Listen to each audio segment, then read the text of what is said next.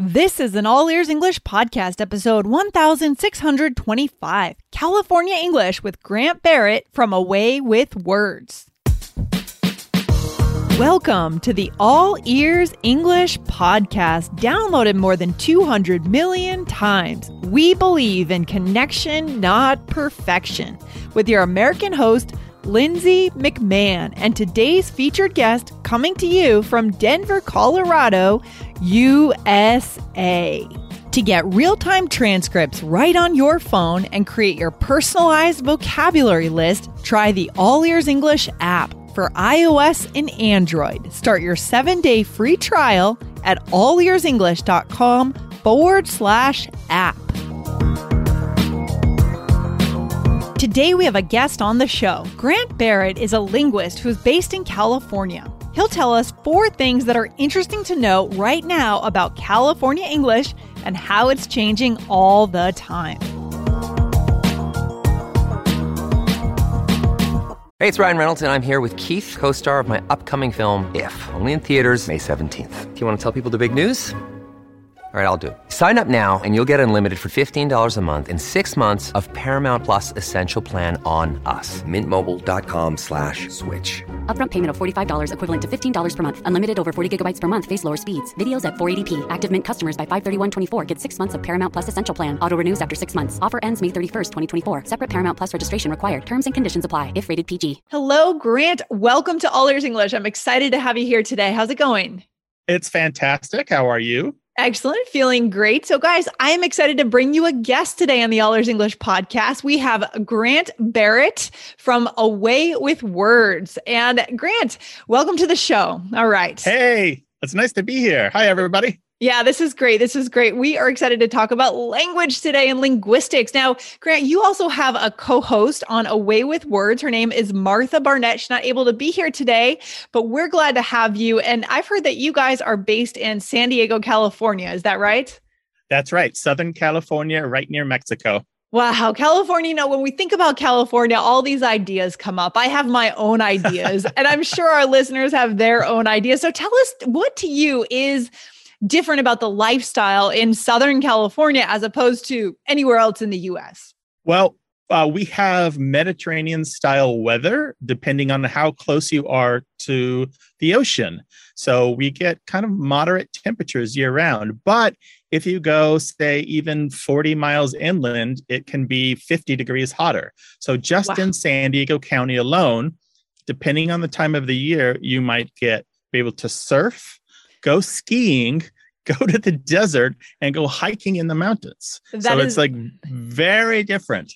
That's amazing. I love that. I love that. I mean, when I think about California, I think about the sunshine, right? Just like how much sun you guys get is remarkable. I'm from the East Coast and it tends to be cloudy a lot, but I go to California and I know I can count on those blue skies, which is heaven.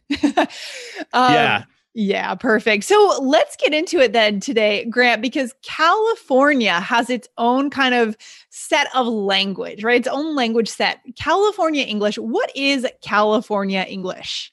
California English is, it's interesting. It hasn't really had enough time to develop. It's kind of in its infancy. Okay. California being one of the later states to become a state, first settled by the Spanish, who basically obliterated many of the native people here. Yeah. English speakers kind of showed up by the 1700s onwards, but you have even now this north-south divide where the Anglophones kind of mostly settled the north and the Hispanophones, that is, people who spoke Spanish, settled in the south.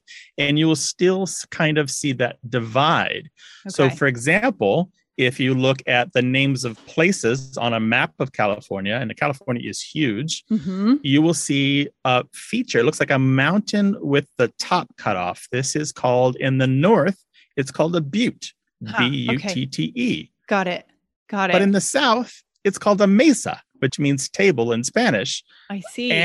But it's the exact same feature. It's because in the south, places tend to be named by Spanish speakers.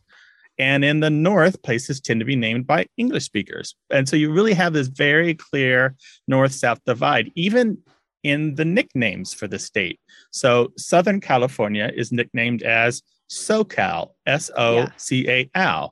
Sure. Sorry. I love that. SOCAL. And Northern California is nicknamed as NorCal, NORCAL, not NoCal, not like NoCal salad dressing or NoCal soda. And so we have this kind of north-south divide, not in terms of language, but in geography and heritage and that kind of thing as well. Yeah. Sometimes when I go to California, Grant, it feels like I'm in two different countries between the North and the South. It really does feel that way culturally. Yeah. So that makes sense that it comes out in the language as well. Yeah. It's an incredibly diverse state. We can talk about English and Spanish as the two most spoken languages here. If you come to Southern California and you speak Spanish, you can live your day-to-day life mostly just speaking Spanish. Right. Although I encourage you to speak English, but there are other languages too, like Farsi or Tagalog and varieties of Vietnamese and dialects of Chinese and just a ton of different languages here, just like a lot of the United States. But I should say there are other things happening in English where the vowels are changing, the way that the vowels are pronounced. And they're not a big deal. And if English isn't your first language, you don't really have to worry about it. It's not that important. But I thought it'd be important. It could be interesting to talk about for a second. Yeah, for example, our listeners, they would love that. Let's get into that, Grant. So this is kind of our probably know the stereotypical slang word dude, D-U-D-E, right? Of course. Dude, it means guy or man. I might say, hey, dude, how's it going? Yeah. And that's pretty current everyday slang. But in California, some people have begun to pronounce that ooh sound in the middle as So it might sound a little more like dud rather than dude. Okay. I'm exaggerating that vowel just so you can hear it more. So dude rather than dude. Okay, let me see. So is it kind of like dude, like that kind of thing? Dude? Or am I doing it wrong? Well, imagine the vowel in good.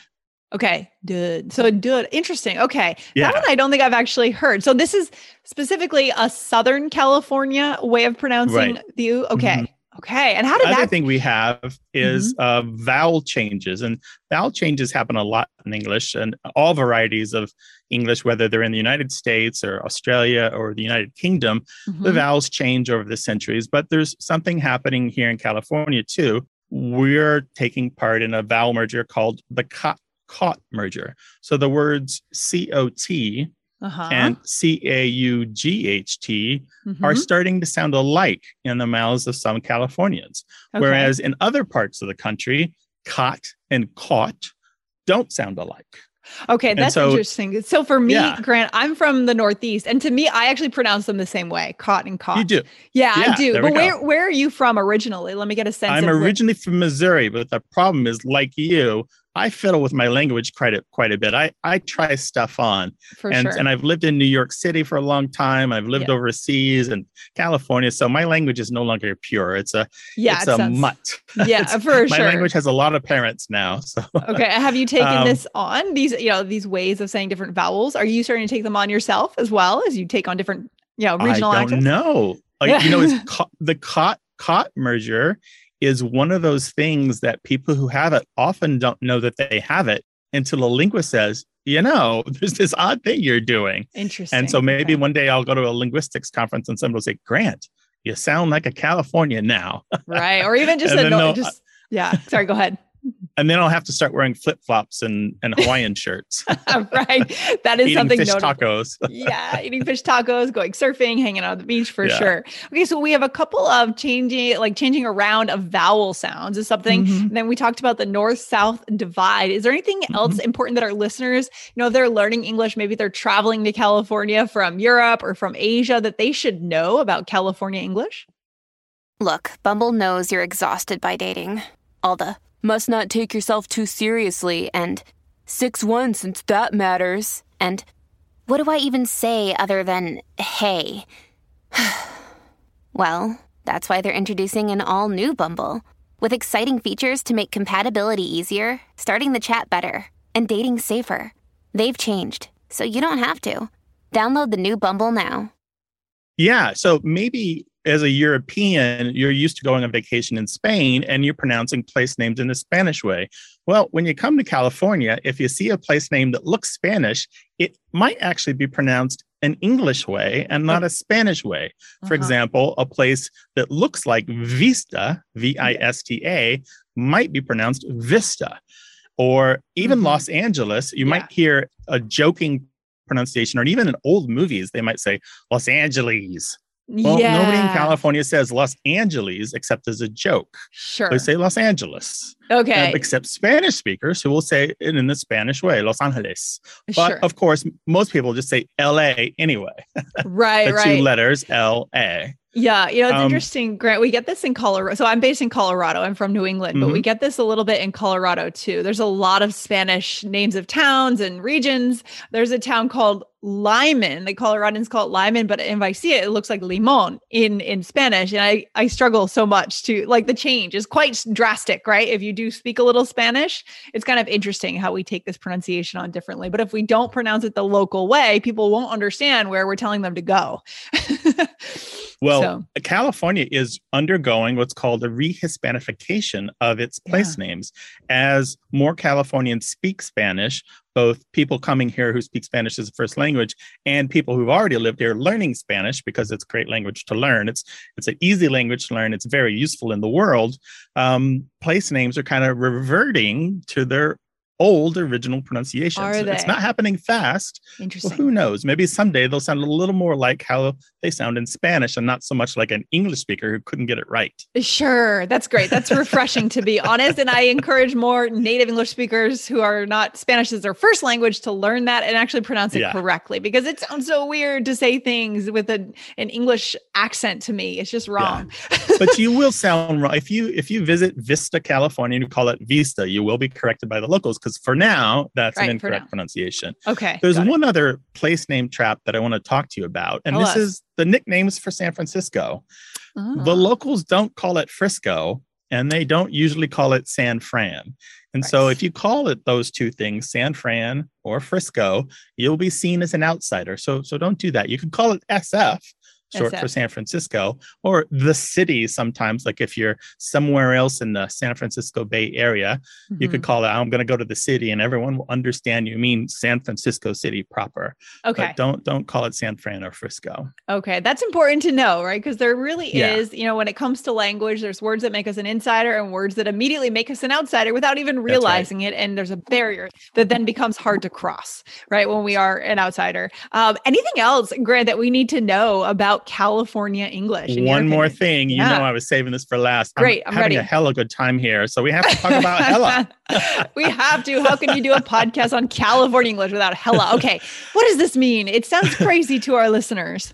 Yeah. Hella is an adverb that's used for emphasis. So I said I was having a hella good time here. Hella emphasizes the good. It makes it more good, right? Yes. You can say this is a hella good taco, or it's a hella gnarly wave, meaning it's a very good wave to go surfing on.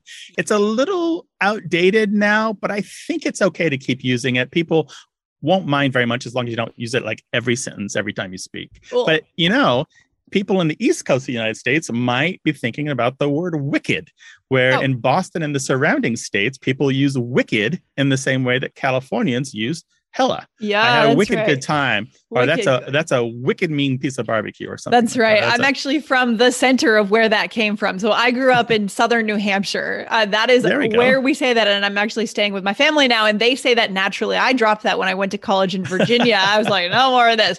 But they still say it. It has the same feel as hella, though, right? Absolutely. Absolutely. And I think hella really has kind of penetrated the mainstream in a way that people know. People who are not from California, they know that Californians use that, but they would never use it themselves. It really has become this notorious phrase. That's fantastic. I love it. I love it. All right. This is great, Grant. So I feel like we've covered a lot of good stuff here. Changing of vowels, merging them, the word hella, North and South regional differences. This is so good. So Grant, tell our listeners a little bit about your podcast, because we have a lot of listeners that are learning English to learn, but also because they love words like we do. Can you tell us what you do on your show with Martha? Yeah, A Way with Words is a radio show in the United States about words and language. It's a call-in show where we get callers on the air to ask us questions and we answer them. It's a fun, lively show. It's a lot like your show where it's casual. And we also put it out as a podcast. We get callers from all over, including other countries. They'll email us or leave a voicemail, and then we'll arrange to get them on the line. So you don't have to be listening when it's broadcast in order to get on the show. And it's super fun. We have a really good time. We love our foreign language learners. We invite them to call, and don't be embarrassed if your English isn't perfect, because Martha and I both learned foreign language. I learned French and Spanish, and she's learned Spanish, and she learned ancient Greek, for heaven's sake. Oh my gosh. We both know what it's like to learn another language and not be perfect at it. So if you're interested, you can find out more on our website at waywordradio.org. Any spelling you can think of will probably get you there. And you can find A Way with Words anywhere that you listen to your podcasts. Excellent. Thank you so much for coming on the show today, Grant. It's been really great chatting with you and learning a bit more about California English. I've really enjoyed it. Thank you so much. It was a real pleasure. Thank you for inviting me. Thank you so much. Have a good one. Bye. Take care now. Bye-bye. Thanks for listening to All Ears English. Would you like to know your English level? Take our 2-minute quiz. Go to allearsenglish.com/fluency score. And if you believe in connection, not perfection, then hit subscribe now to make sure you don't miss anything. See you next time.